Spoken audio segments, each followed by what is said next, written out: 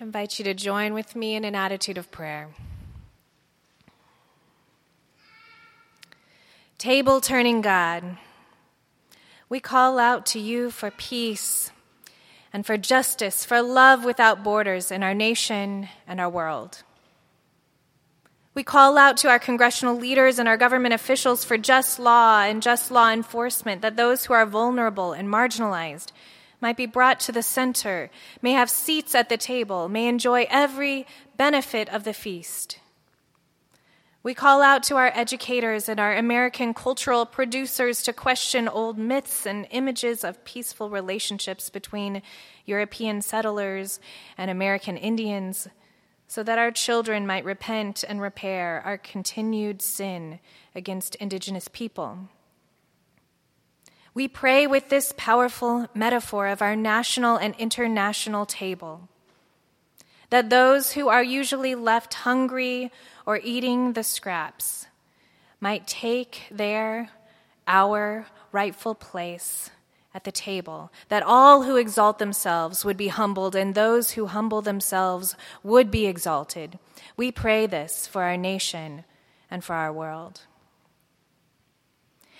And table-turning Christ, we are turning in this late month toward a season in which you remind us that you are present, not only at the metaphorical tables in international headlines and trending stories, but that you are present at our own kitchen tables, at the physical tables we share with friends and family, at the tables that feel too empty this year, or at the tables and warm apartments that we can no longer afford or maintain. In this coming season, we remember that you pull up a chair, you scoot it noisily across the floor, and you make it creak with the weight of your embodied presence at our everyday tables. And even as we pray for grand international interventions, you lean toward each one of us.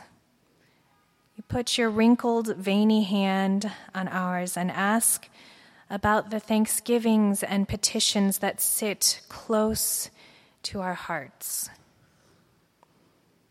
Your shadowed eyes and tilted ears are turned toward me, toward my grief, my family conflict, my new love, my empty place, my laughter, my value.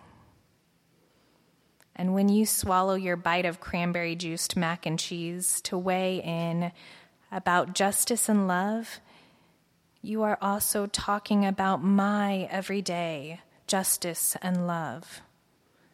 The justice and love around our tables, these messy tables full of people with long histories who come home from very different journeys. You're talking about justice and love around our everyday tables, where some serve more, some eat more, some talk more, some are silenced more. Some sit in the same chairs every night, and some are never invited. You're talking about justice and love around our everyday tables, where the hardest conversations are had and the hardest decisions are made, where addiction and grief and abuse are sometimes dished out, and where grace and acceptance and unbreakable bonds can take a seat. In this week and in weeks to come, be present at our table, Lord. May your justice, love, mercy, and courage take a seat at each and every one. We pray this in the name of the one who sat down beside us and taught us our family prayer. Our God, who art in heaven, hallowed be thy name. Thy kingdom come, thy will be done on earth as it is in heaven. Give us this day our daily bread, and forgive us our trespasses, as we forgive those who trespass against us. And lead us not into temptation, but deliver us from evil.